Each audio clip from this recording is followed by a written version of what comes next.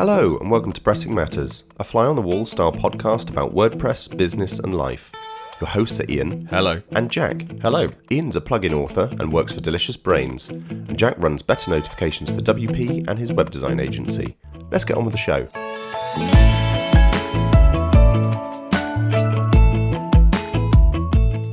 This episode is sponsored by FastSpring, the full-service e-commerce solution that enables software companies to sell more, stay lean, and compete big.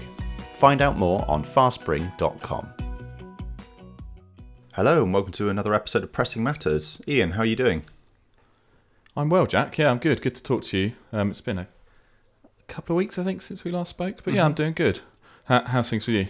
Yeah, good, thanks. Yeah, I felt like I've had a really productive week, actually. I don't know why. I've had this little list of DIY things I want to do around the house, and I've been chipping away at that and doing quite a good job with doing it, which is great. And nothing in particular, just little things that I've been putting off for a long time. And yeah, it's nice to be able to tick them off. I realised I was spending too many time on kind of side projects that weren't either work or spending time with family. So in my family time, I should have been spending time with my family, and instead I was doing like these little DIY things all the time, but never actually finishing them. And it was all for the benefit of our house and all that sort of thing, all improvements and everything. It's not like I don't want to spend time with my family, because I really do. But they're just all left over. Anyway, I've got them out of the way now, and I've had loads more free time, it feels like. So that's been really great.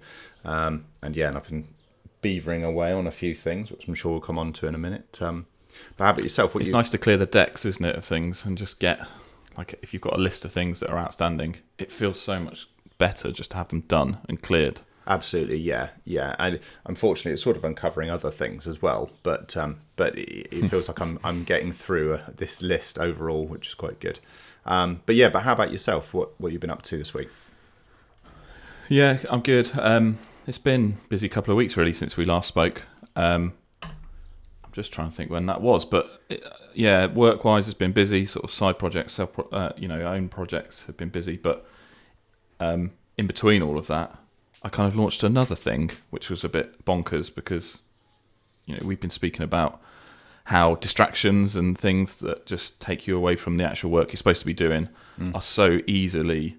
I'm so easily swayed by those distractions, and I guess this thing is a distraction, but it's also quite a valuable thing at the same time. So basically, I think it was the 6th of July. Yeah, 6th of July.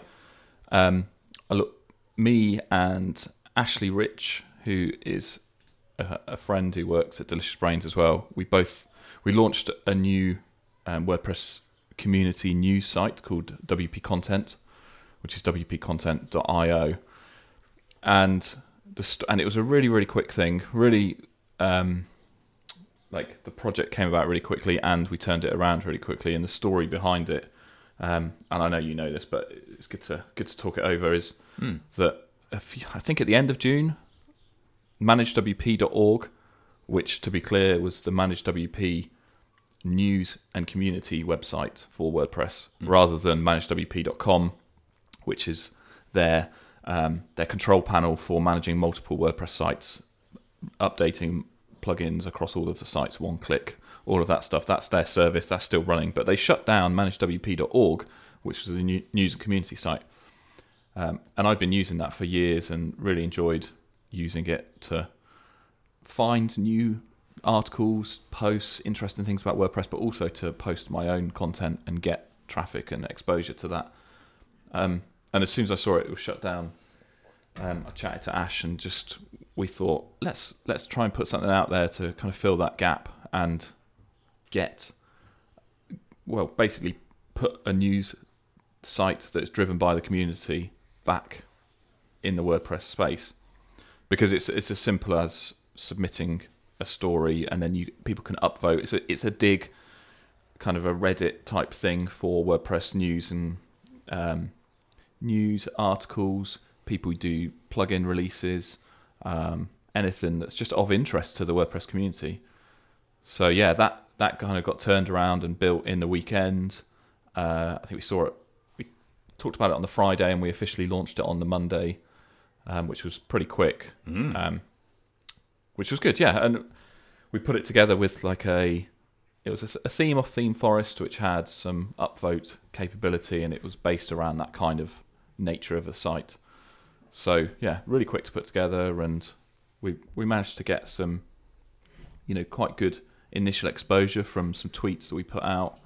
The WP Tavern did an article about it, which sent us a bunch of traffic, and yeah, lots of people sort of took it up and started using it. So we've seen about, I think, let me just double check that the last time I looked, there was a number of people who you have to register on the site to post and to upvote. So we've got a number of users on the site. We've got 407 people on the site since we launched on the 6th of July, which I think is pretty good. So that's been exciting, and it's also been quite a fun thing to launch, because normally I launch something, put a tweet out, and it just gets, tumbleweeds. Mm-hmm. But this really grew and, took on a thing of its own. So that was really exciting.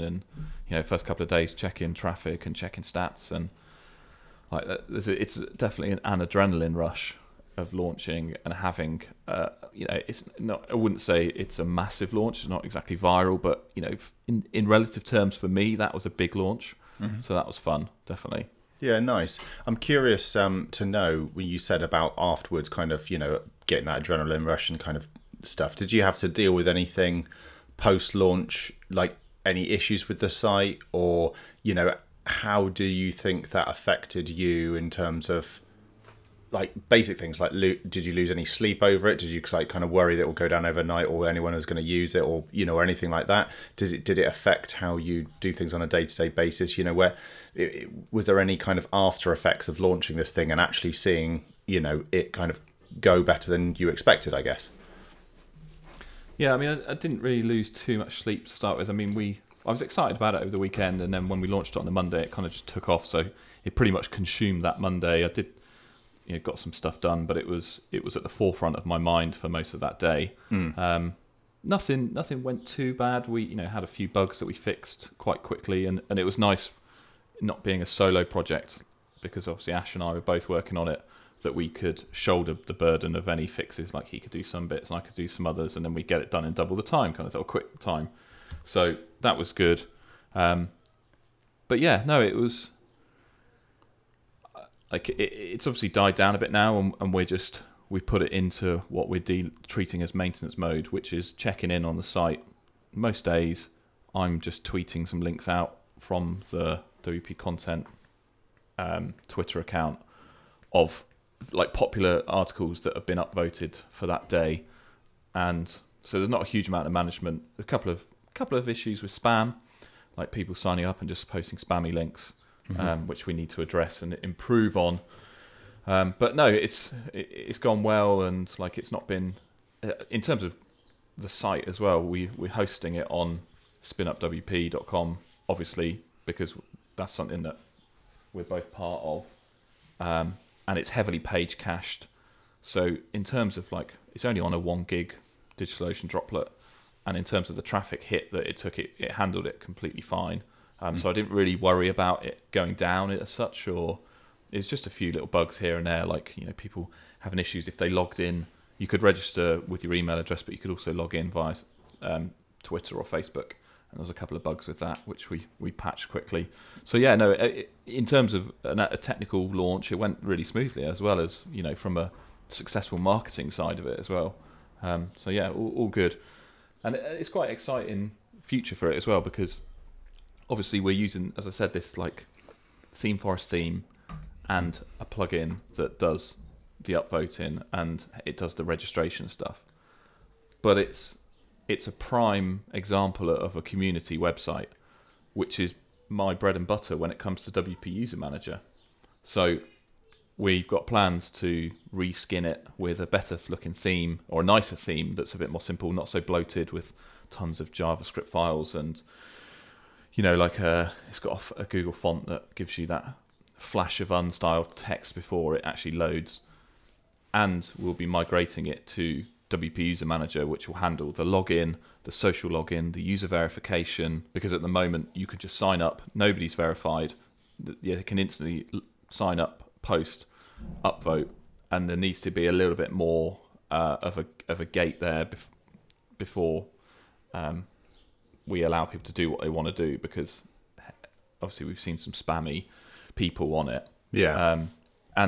So it's going to be a great, not a showcase, but a way of showing what WP User Manager can do, because it will have the functionality, and it is going to drive other add-ons for me to build for WP User Manager, because at the moment I can't migrate the site to WP User Manager because there's not like quite a parity in features.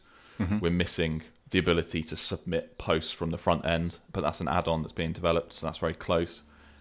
The upvoting is basically like a like.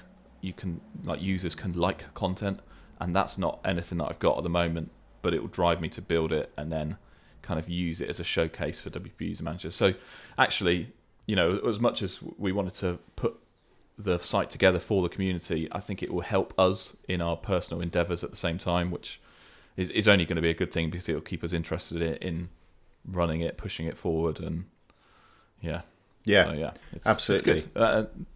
Exciting. Yeah, quite. I suppose there's an option for sponsored content as well, which you can sort of filter into. Something. You've got the trending section with the upvotes and everything, but I suppose if something was sponsored, you could show it in various positions, sell different positions in that section, or in the sidebar, or even above the trending section, so it's the first thing you see, that kind of thing. There's not suggest you do that, just saying there's lots of options, which is nice to explore. Yeah, definitely.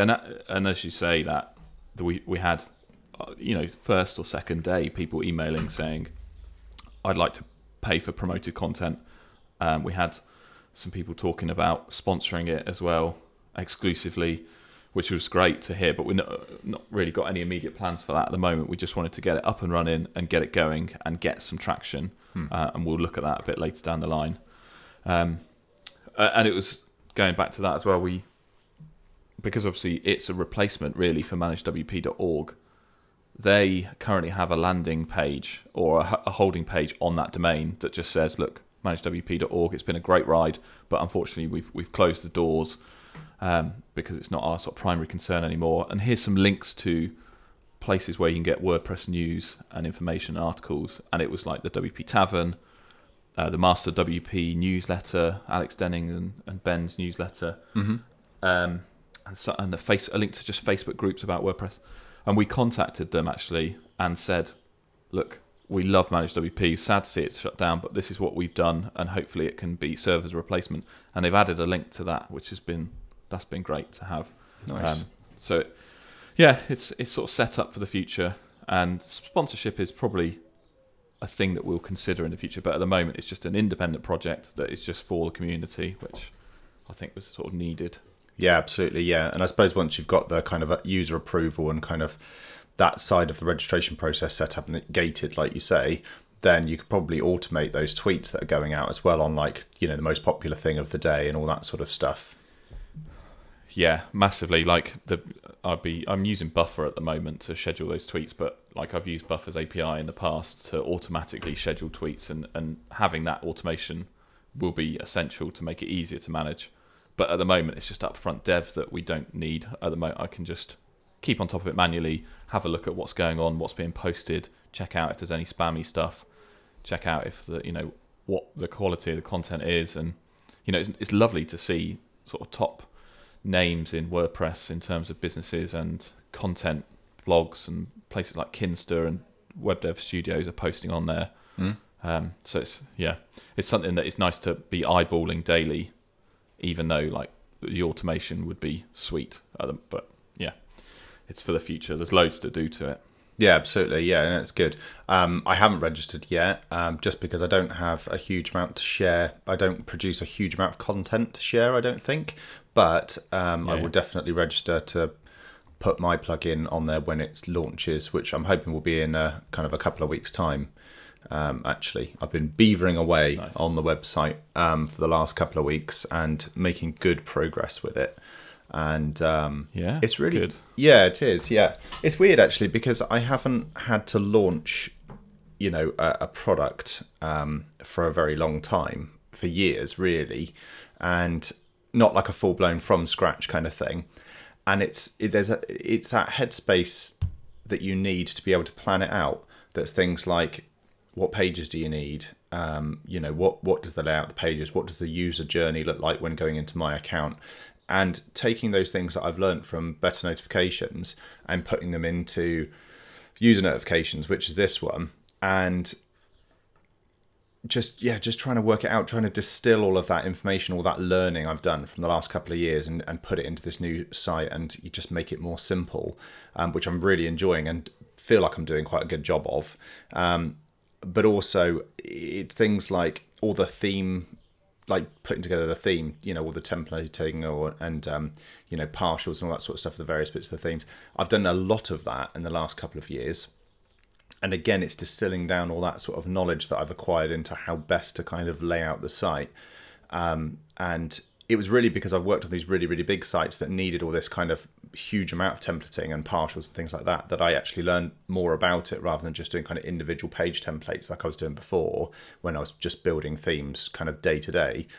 And I've been able to use that in this, and it's been great. It's been really good fun. And I quite like all of that planning.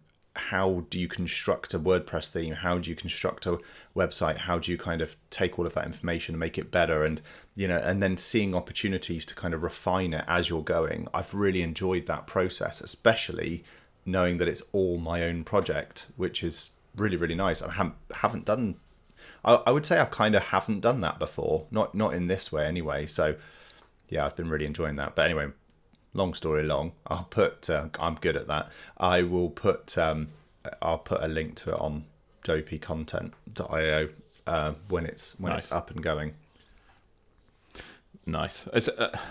It does sound good, and that it's good that you're getting closer to it, because, like, just picking up on what you said about how much you've got to actually plan and get involved in building a launch or building a site to launch a product from scratch. Because the difference, don't you think, the difference between what you would have done for the initial launch of BNFW back whenever it was, compared to now, the amount of stuff you have to think about for a launch now is incredible. Because over, BNFW, whenever it was released in 2010, 2011, 2013, it would have been a much simpler launch. It would have been the plugin on .org, the website, and the pro add-ons. And it probably would have just been it. But now it's like you have to think of, as you say, the user journey, the account section, like stuff that you would have probably iterated on over time and improved.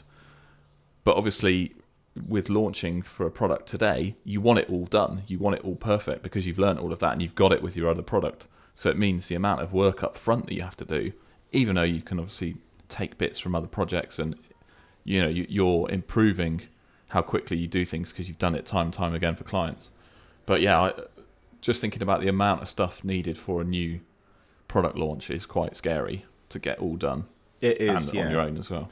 Yeah, you highlighted it quite well there, and actually me. And then I think eventually I created a page on my madewithfuel.com website just to kind of highlight that it was part of my, portfolio of stuff that I've done, I guess.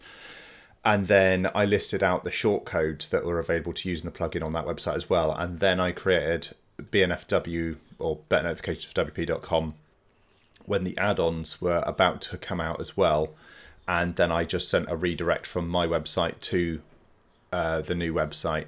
And then I populated it with, all the content, like documentation, everything like that. So it became a really good repository for all the documentation. So I was able to kind of take some of it out of the README and put it into, the website. And then when I was selling add-ons, that's when I could start putting it on there. So it's quite an organic kind of process, starting quite simple in just one readme.txt file, moving all the way up to a fully fledged kind of store. But this is everything in one go, and the difference is that there's no wp.org version. It's just a premium plugin, so everything has to go on this website, and it has to be clear as well. But also it's been really useful because I've made this plugin and I haven't kind of made it in a bubble. Obviously I've been looking at what's out there and everything like that, and I planned it all out. It was just a markdown document at first. I just planned it all out before I did any building of it at all, and even had some ideas that I thought, oh, well, this would be good, but I definitely won't be doing that on the first version. I'll do that like kind of later on.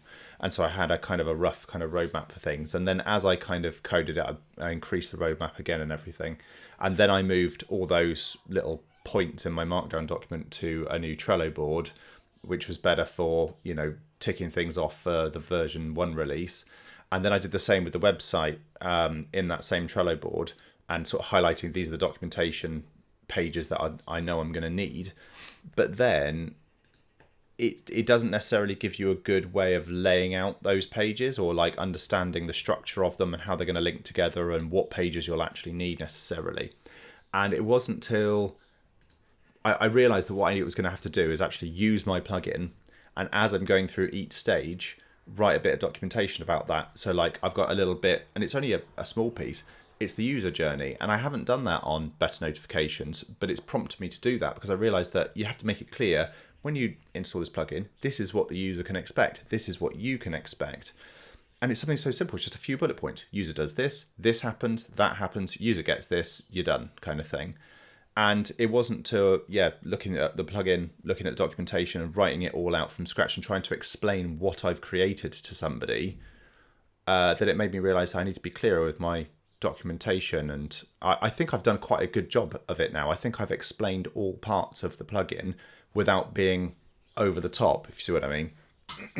So, yeah, it's been good. Anyway, it's been a process, and I've thoroughly enjoyed the entire thing. I think that's what I'm trying to get across, really. I've just really enjoyed myself. Recently, Ian and I had a chat with John Tavis of our current sponsor, FastSpring, all about their WordPress plugin and how FastSpring can integrate with your WordPress website. Let's have a listen. Thanks for talking to us, and it would be good to understand more about how FastSpring works for people who are selling WordPress plugins. And we know that you've got a WordPress plugin to use. So is it possible to tell us a little bit about how that works? So here about 2 or 3 years ago, we started seeing a really big increase in traffic from the number of people that are using WordPress and wanting to sell online. And people were attracted to FastSpring because of our merchant of record selling. FastSpring is a merchant of record e-seller, which means that we take control of the selling aspect of their product. So FastSpring at its root really becomes a reseller of their product. And what that does is it really lifts a lot of the heavy lifting off of that developer, so they don't need to worry about taxes being probably one of the biggest ones, or compliancy issues, or fraud, or getting merchant accounts with all the different payment gateways. They go through someone like FastSpring, and we take care of all of that heavy lifting for them to make it really easy so they can focus on their business. Since we did start seeing an increase in WordPress users coming and wanting to use us, it is very simple to integrate FastSpring directly into a WordPress site. It's a simple JavaScript library that will allow you to interact with our store builder library, is what we call it. Now, the reason why I created the WordPress plugin is because there were a lot of developers out there that had a WordPress site, but were not necessarily WordPress developers. They were selling something else. So they wanted something that was self-contained, and they could just install it and it would just work. So that's when I took it upon myself to go ahead and build out our integration with WordPress through this WordPress plugin. So somebody can be up and selling with FastSpring in the course of a few hours instead of a few weeks or months of development time. Nice. I think that's that's a good point to make out, because I've with our talks with FastSpring and the things that I've understood in our research of the platform, I've come at it from basically my situation, which is I'm selling WordPress plugins on a WordPress site. But of course, what you've just said is anybody selling anything digitally with a WordPress site would use FastSpring and therefore would be using the WordPress plugin to make it easier because, as you say, they're not developers. Exactly. So is it a case of they will manage their products on fastspring.com, and then the WordPress plugin kind of just sucks all of that information about the products on their site, and then it allows them to do pop-up checkout and all of that stuff with, one-click activation, a couple of bits of configuration. Yeah. So the FastSpring application is what controls the pricing of that product, any of the icons, the descriptions, all of the localization of that, and all of the pricing. And then what the WordPress plugin does is it uses that store builder library, which is that communicator between the two, to pull in that information and display it out on the page. So if you wanted to display a product's price on a page, we have a block that can put that block right in there, or we have for the classic editor, a sort of a short code in order to put that in there, and it's going to pull that information directly onto your site.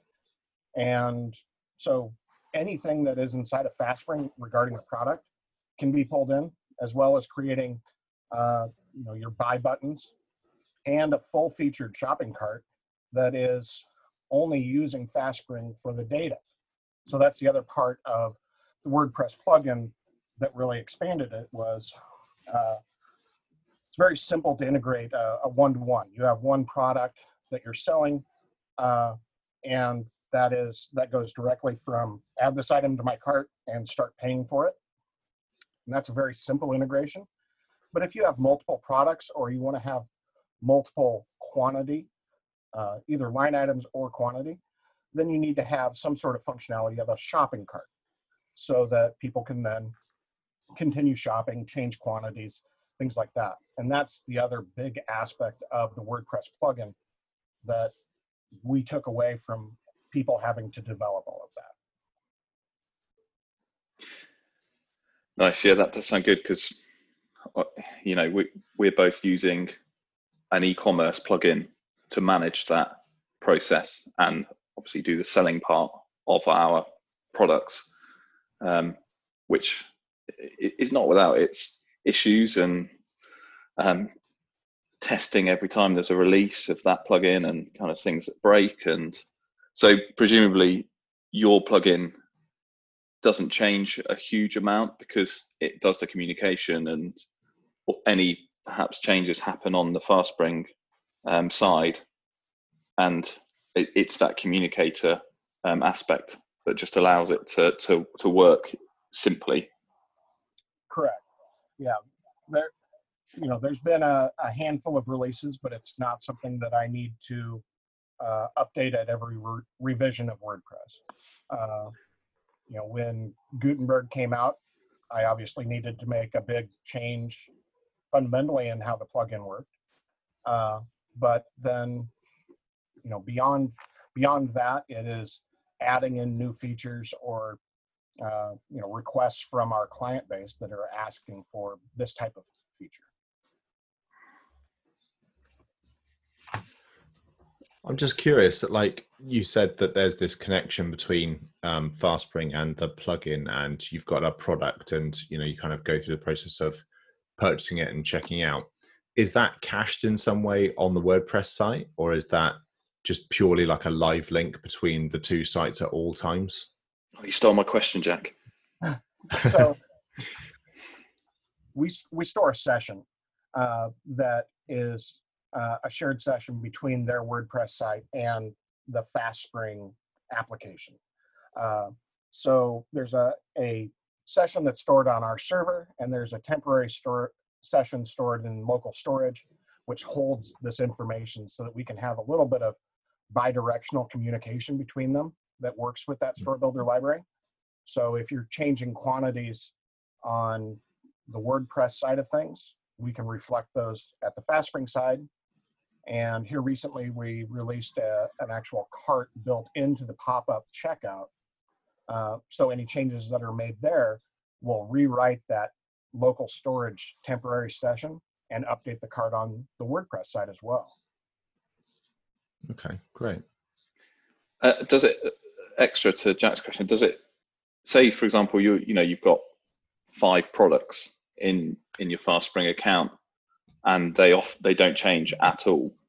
Is that data kind of cached in the WordPress side of things, so it doesn't constantly go, well, what products have you got, to list them out on an index page kind of thing? So no, we do not cache any of the products in the WordPress database at all. It is all being controlled through the Store Builder library. Very rarely do people wholesale dump out a catalog page from the WordPress plugin. I did create a catalog block for the new editor. However, not many people are using that because they really want to create a product page that talks about all of the things for that product, rather than just a traditional, here's a little blurb about this product in a box and listing them all out. So although we can do that, not many people really do, because it's their marketing site and their selling site all in one. Especially with our demographic of being mostly digital goods, they have their products. They don't have thousands of products that they need to have listed out that way. Typically, it's somebody has between 1 and 20. And 20 would be a high end for a number of products that somebody has. But occasionally we get. Yeah, it's not the same as a sort of an e-commerce shop that's selling clothes or goods or physical things that you might have tons of stock that you need to list. Yeah, you're right. Does FastSpring itself handle pricing variations? So you could have a plugin, but then has 3 tiers of prices for that plugin. So we have a lot of different ways to handle that through our various offers. So traditionally in something like WooCommerce, you have things like cross-sells or upsells or alternatives for a particular product.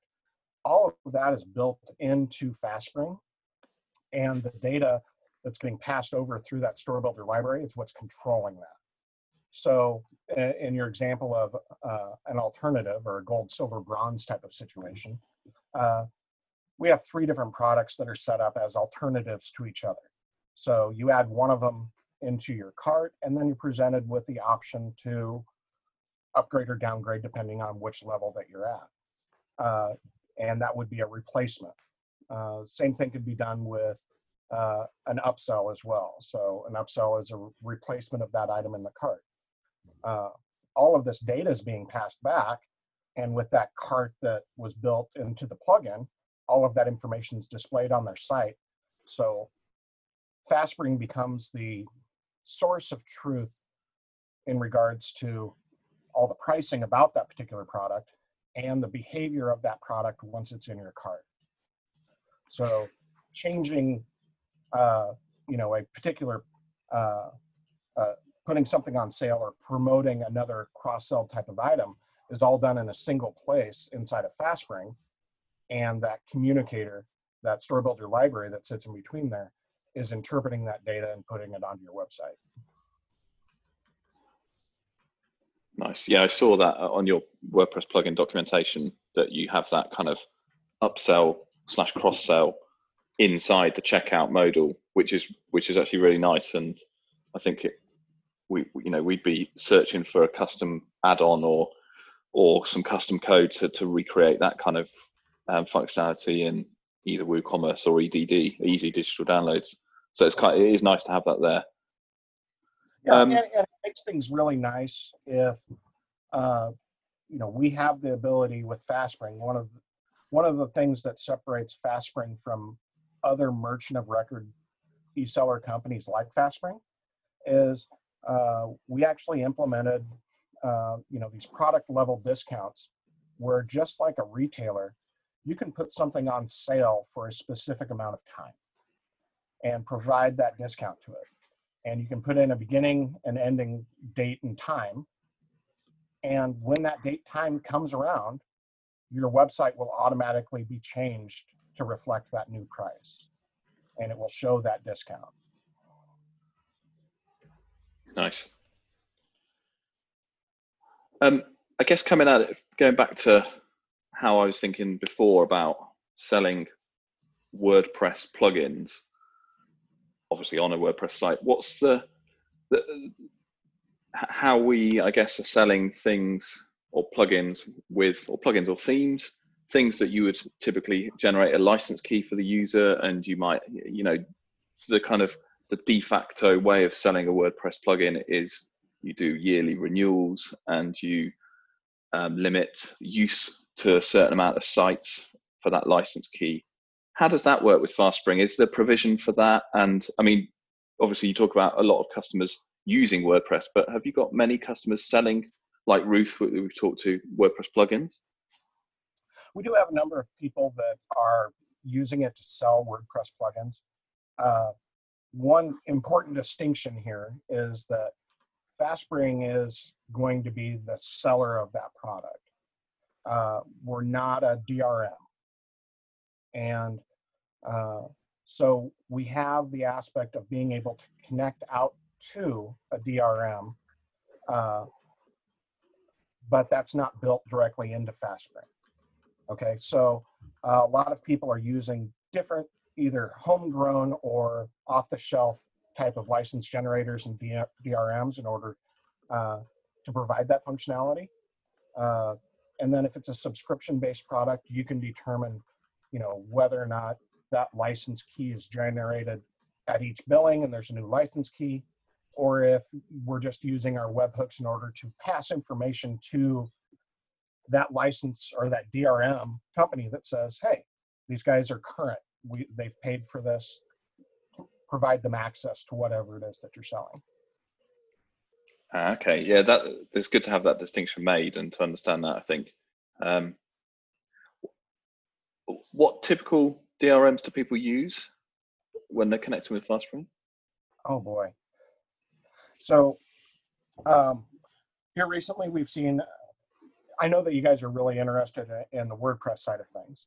So most of the WordPress guys are going to be providing access based off of a homegrown system. So they're consuming a webhook from FastSpring that a subscription has become active.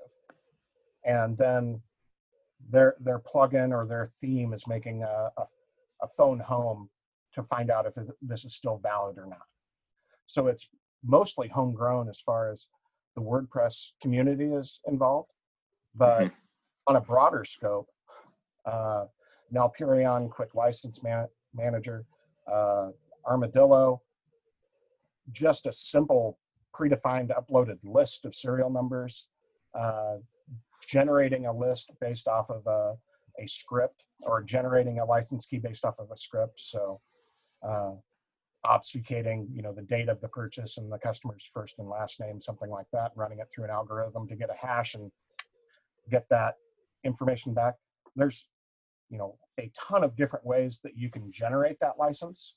But most people are doing a call out, a remote server call that is making a call out to an endpoint. And from there, they're either generating that license themselves or they're reaching out to a third-party DRM in order to generate that license.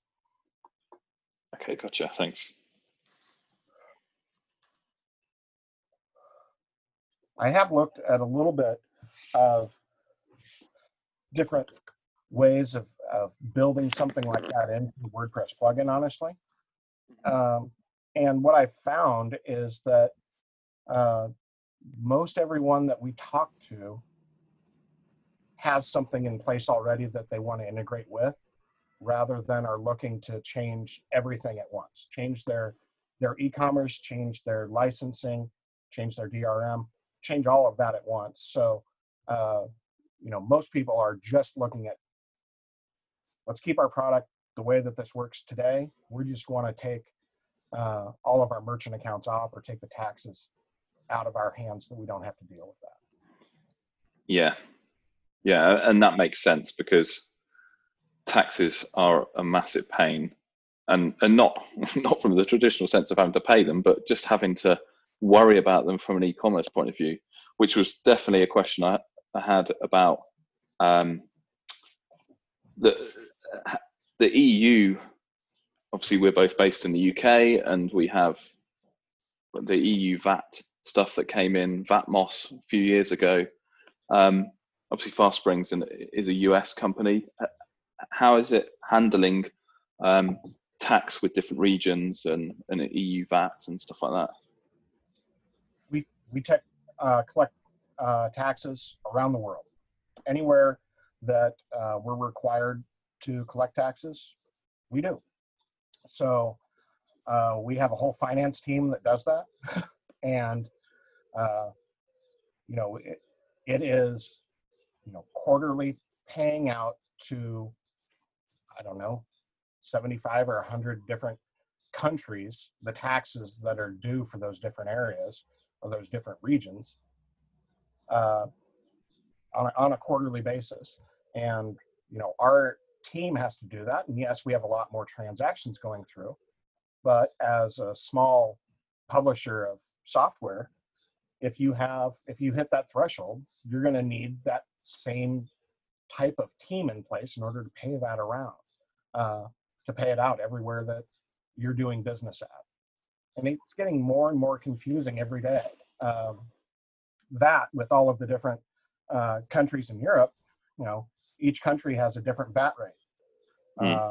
But once you start looking into the United States, there are, at a minimum, 50 different tax rates for the different states in the United States. But then it also breaks it down into subregions inside of those states, cities, and even portions of cities. So hundreds just here in the United States of potentially different tax rates. Gotcha. So I guess actually it's a good time to make that distinction. Because Fast Springs is effectively the reseller, or it's Fast Spring who are paying the taxes and they're liable for the tax rather than the individual merchants. Is that correct? Yes. So Fast Spring is selling that product to the customer, and if taxes are needed to be remitted for that, we collect those, and then we remit them off to the country that's needed. The way that this is actually working from a flow chart type of scenario is when a customer purchases from Fast Spring, as soon as that purchase is made, we immediately make a purchase against the customer that is selling the product. So the developer of this application. And we make a micro transaction with them immediately to buy that license from them. That's how that reseller model works. Gotcha. It's all paperwork or accounting, but that's the actual flow of it. So yes, if we fail to collect taxes for Spain, for example, if we fail to collect taxes for Spain for 6 months, we're still accountable to remit all of those taxes, not the developer of the product. Since Fast Spring is the one that sold it, we're required to collect those and remit those. I mean, I don't know about you, Jack, but that sounds so much easier than having to worry about collecting the tax correctly, as you say, remitting it, and having all of that in place as a small company, as a small software company. Like, that's just such a headache.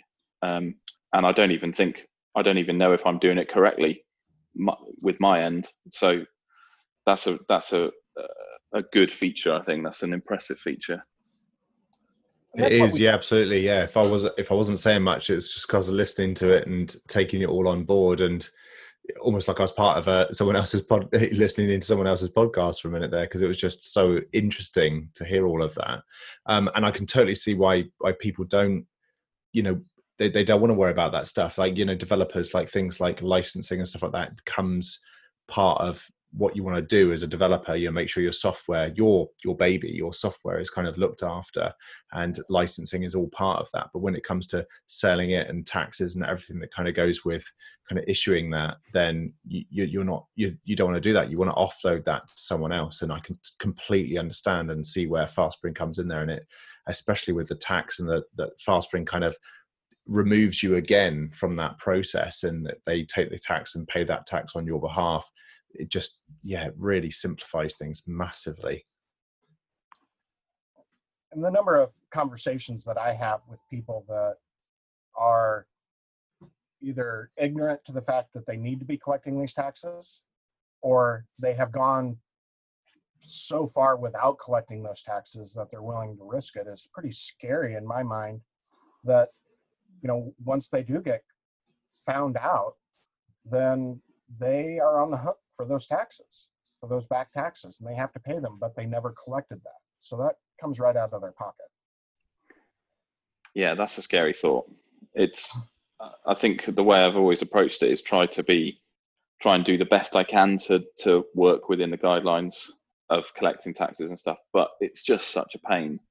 And the amount of time it takes every quarter to fill out the returns and make the payments, and not good.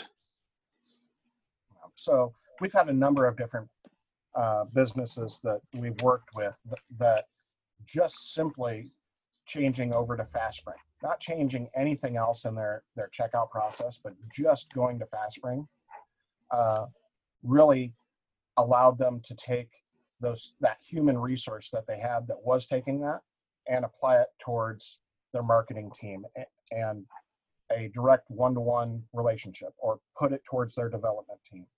And then they're growing faster. And that's what they're trying to do. Yeah, absolutely. Yeah. Good point. And presumably, with the EU kind of, focus as well, not just obviously the focus on the EU, but the understanding of all the tax going on in the EU, there's that understanding of GDPR compliancy and everything that kind of goes with that. Is that right? Correct. Yes, FastSpring's completely GDPR compliant. We had all of that in place well before it was required. And we have all of the switches in place so that we can, forget a consumer if needed. Nice.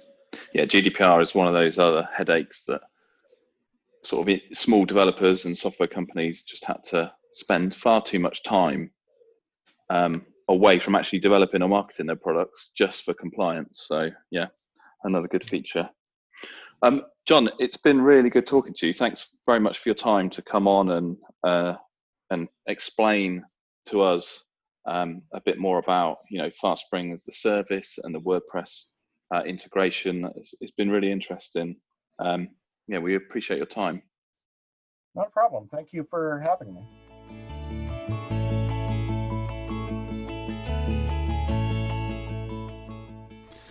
So talking about your new plugin, side question, does it have notices in the WP admin dashboard that it shows to people? No, it doesn't have notices. I think I mentioned this before. I've got one notice in BNFW, and that is only shown in the BNFW screens, and it's really just if it is more of a recommendation to install post SMTP/email log plugin, because installing an SMTP plugin on your site will improve things, improve email delivery for your entire site, not just for BNFW, and the email log will let you know what's going on with it a bit better. And I find that most people, before they've even set up SMTP, they put in they put on an email log, and they can see emails going out, but they're not being received, and the issue lies elsewhere. So that's the only one I've ever used or ever had. And I don't think I've added one in a theme or anything actually, but no, it doesn't. Long story long again. It does not use admin notices. It doesn't need to. Are you guessing why I've asked that? Did you read the Freemius article? I did read the Freemius article, and also I've seen it on your, whilst we've been talking, and I've been checking out wpcontent.io, I noticed it's on the homepage there as well. I think the one you're referring to, is the title, Stop Blaming Plugin Developers for Too Many WordPress Admin Notices.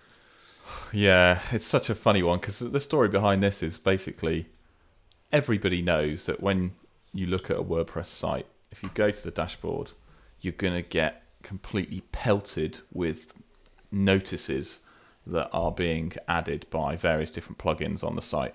Like I see it all the time. I log into a user site to do some debugging for one of my plugins, and like they set you up as an admin user. So if you're a new person, all these notices have never been shown before, so you just get them straight at you, and Yeah. it's just a wall of orange, blue, red, green notices with some massive ones, loads of links, loads of buttons, loads of call to actions, and it is spam. It looks horrendous. And I think, was it recently, Scott Bollinger tweeted about it, just how bad it was. Yeah. And I think most people probably agree with that, which has then prompted Vova Feldman from Freemius to write almost like the counterpoint to it. Like, you're basically having a go at plugin authors for doing it, for adding their notices. But it's not, stop blaming them. It's not their fault necessarily that like plugin authors are doing their best to provide good features and good experience, or good features for plugins for users, and it's not kind of their fault that Core allows them to do this, and maybe it's more of a Core issue rather than a plugin developer issue. I mean, where do you blame the developers? Do you blame Core? What do you think? I'm more on the side of blaming developers than I am to Core. That's not to say that that Core is not responsible. Ultimately, it's the word. You can submit patches and you can make recommendations, but ultimately it's up to the people at WordPress to be able to provide the mechanisms for people to be able to do this. This is a problem, and that's what Scott's highlighting. But at the same time, the plugin developer community has a responsibility not to abuse a system and to keep in touch with what's going on in the WordPress development sphere. And if someone is saying this is a problem, maybe you look at your plugin and go, oh, you know what, we have several notices that appear on various screens or whatever. How can we do it differently? Can we do it differently? Can we put it in a sidebar on this screen instead of at the top? Can we change that? Or do we need it at all? Are we abusing that system? And I think you have to look at what you're doing. And it made me, once I read the article, it made me think about, do I need that admin notice at the top? Because, to me, I only ever see one, and most of the time I see plugins with only a couple of admin notes. It's rare that I see more than about 3 in some way. But if I'm one of those people, and mine's at the bottom or something, or at the top where it's most prominent, then maybe someone's going to think, oh, not another one. And they're going to think my plugin is the one on top, the cherry on top of the cake that is being destroyed, that is admin notices. But I do think it's developers. You don't have to use it for everything. WordPress has given you that mechanism. You don't have to use it. There are lots of mechanisms in WordPress that you don't have to use. I think you could argue that the same responsibility is around whether you put your plugin settings as a top-level menu item in the sidebar, or underneath something else. And arguably as well, WordPress originally wanted you to put everything under settings, so everyone's plugin settings should be there. But of course, it makes it, and that makes sense. That makes a lot of sense. But it's not consistent. There's never been any rules on it, really. There's been advice and guidance, and I think this is the problem: is that the water's very muddy, and something has to be done about it. Interestingly, in that article, actually, Katie Keith from Barn2 put in some really good comments, I thought, and ultimately she says, and it sort of mirrors my thoughts on it as well, in that if it's advertising, it shouldn't be an admin notice, and it should only be on specific screens, and it should only be in specific places, and there should be more hard and fast rules about advertising for stuff. I think the Freemius article is going on the basis of but freemium plugins, which is like kind of their business model, allowing you to upgrade from free to premium plugins, using their Freemius kind of mechanisms. That causes a bit of a problem for them, because you need that level of advertising, you need that kind of thing. But I would argue that there's different ways of doing that, and that an admin notice is, in my opinion, definitely not the way to go about that, especially admin notices that aren't dismissible, or are only dismissible until you reload the page and then they're back there again. Well, and this is it. The dismissible issue is a good one, because like I was reading this the other night, and then I scrolled down and came across my ugly mug in a tweet quote, because I tweeted in 2018, like just how annoyed I was at the fact that like WordPress just went half the distance to create this way of adding dismissible admin notices, like where you can add a class to a notice and it will create a little X, so you can actually dismiss it and it will disappear.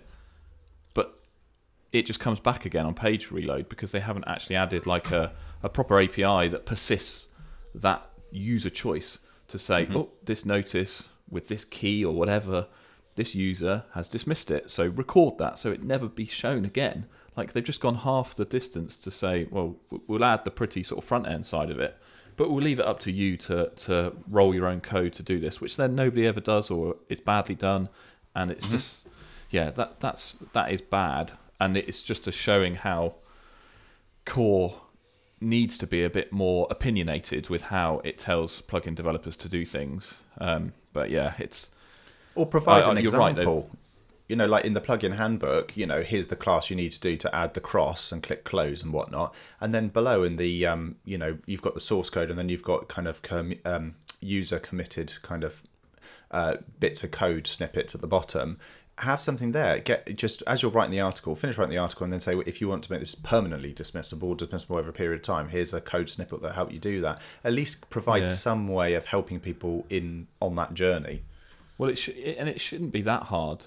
And obviously with saying that with air quotes, because whenever you say that in technology, like, it's not that hard to do this, it's obviously longer than you think, but it should be straightforward to have the API that says, right, if you're adding this class, this dismissible class, then you need to add a data attribute or something to an ID to the notice, and that ID is then used in the user meta to say this notice for this user has been dismissed, and then the notice will never be shown again. But there obviously needs work around that. And I think at least Core, going back to the notices, the admin notices in general, Core are creating a project, the WP Notify initiative to try and improve that. But like Vova points out, like I think Barry, I'm not going to even try and pronounce his surname, but Barry, who's the developer behind like a related post plugin, did a plugin that just basically wrapped all admin notices and put them in the menu bar, and like as a proper drop down with a notifications indicator that how many were unread or whatever. And that's perfect. Like that seems good, but it obviously just never got taken up. And the WP Notify project seems to have rolled on for a while and not got very far to put in anything really substantial in place. So yeah, I do blame I want to Core, say I saw some news about it the other day actually, but I might have another look into that. It looks like that kind of notice bar, getting all the notices and putting them in a manageable place within the WP admin bar. I had a look at that, and it's no longer developed by the looks of it. It's broken. Yeah. It's broken with more recent versions of WordPress, which is a real shame. But it would be so fantastic to have something like that. I mean, it doesn't go the whole way, but it does go some way just to clearing these things up a little bit and making it easier. I mean, I wouldn't say it's necessarily as obvious as an admin notice that something is going on your site by having it kind of stuck in the corner with a little like badge with a 1 or a 3 or 50, how many admin notices you got in there. And who knows what it looks like when you've got lots of admin notices in there.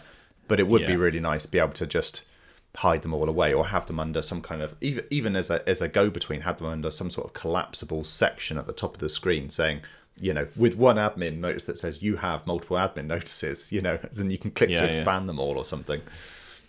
I think although I am putting some blame on Core here, I think I probably ultimately disagree with Vova, and not to blame the plugin developers, because even if you had a better API to submit note or to register notices that were displayed in a better way, that didn't just create a huge page like above the scroll for all these notices, if you did that, plugin developers would still find a way to get to them essential notices or essential information to upsell their plugins. Like, you know, he even picks up on the fact that the Yoast did that Black Friday banner.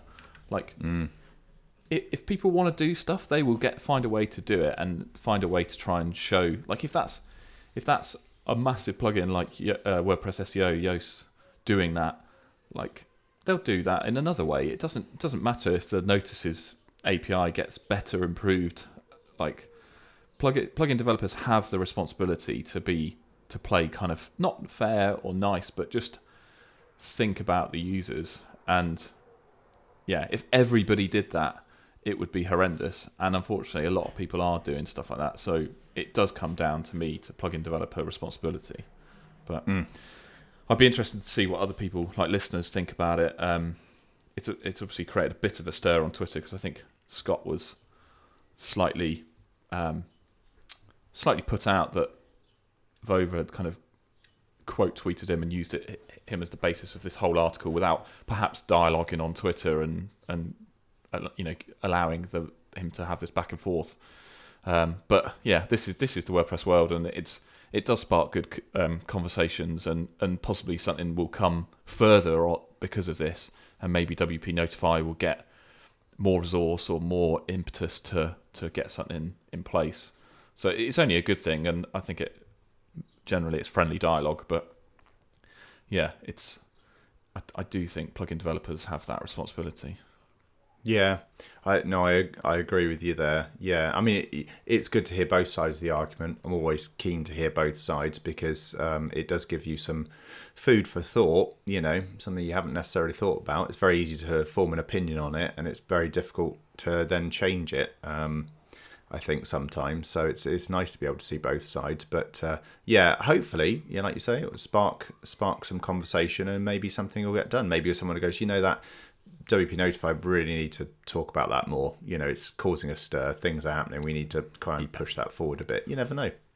Yeah, and I think that you're right, because core development is only ever as the focus of certain things is only as good as the people that are there turning up day in, day out and contributing and saying, look, I think we should address this. If nobody's doing that, then things don't get worked on, and it's easy for us as kind of core bystanders to comment and to make judgments on how core doesn't do this or does do this, or the slow progress of things, but it's only due to the people that turn up. So I do appreciate, because I know Jonathan Basenga's the guy trying to push forward with WP Notify, and it's he's got a job, family life, everything else that goes with development, that kind of it's hard for him to then put time aside for volunteering effectively. But these people are important to the community, so as much as I might sound a bit annoyed with the pace of things, I still value their commitment and contribution. Yeah, ditto, of course, yeah. Cool. Well, it's probably a good time to wrap it up, I guess, Jack, unless you want to go over anything else. But yeah, as I said, it would be nice to get people's opinions on this and see what they think, especially if there's any plugin developers who are listeners. But yeah, good to chat as usual. Yeah, absolutely. Yeah, and if you like this podcast and think we have something valuable to say, please leave us on a review. It's pressingmatters.fm/review. Great. Yeah, thanks for listening. Talk to you next time, Jack. Yeah. Cheers, Ian. Speak soon.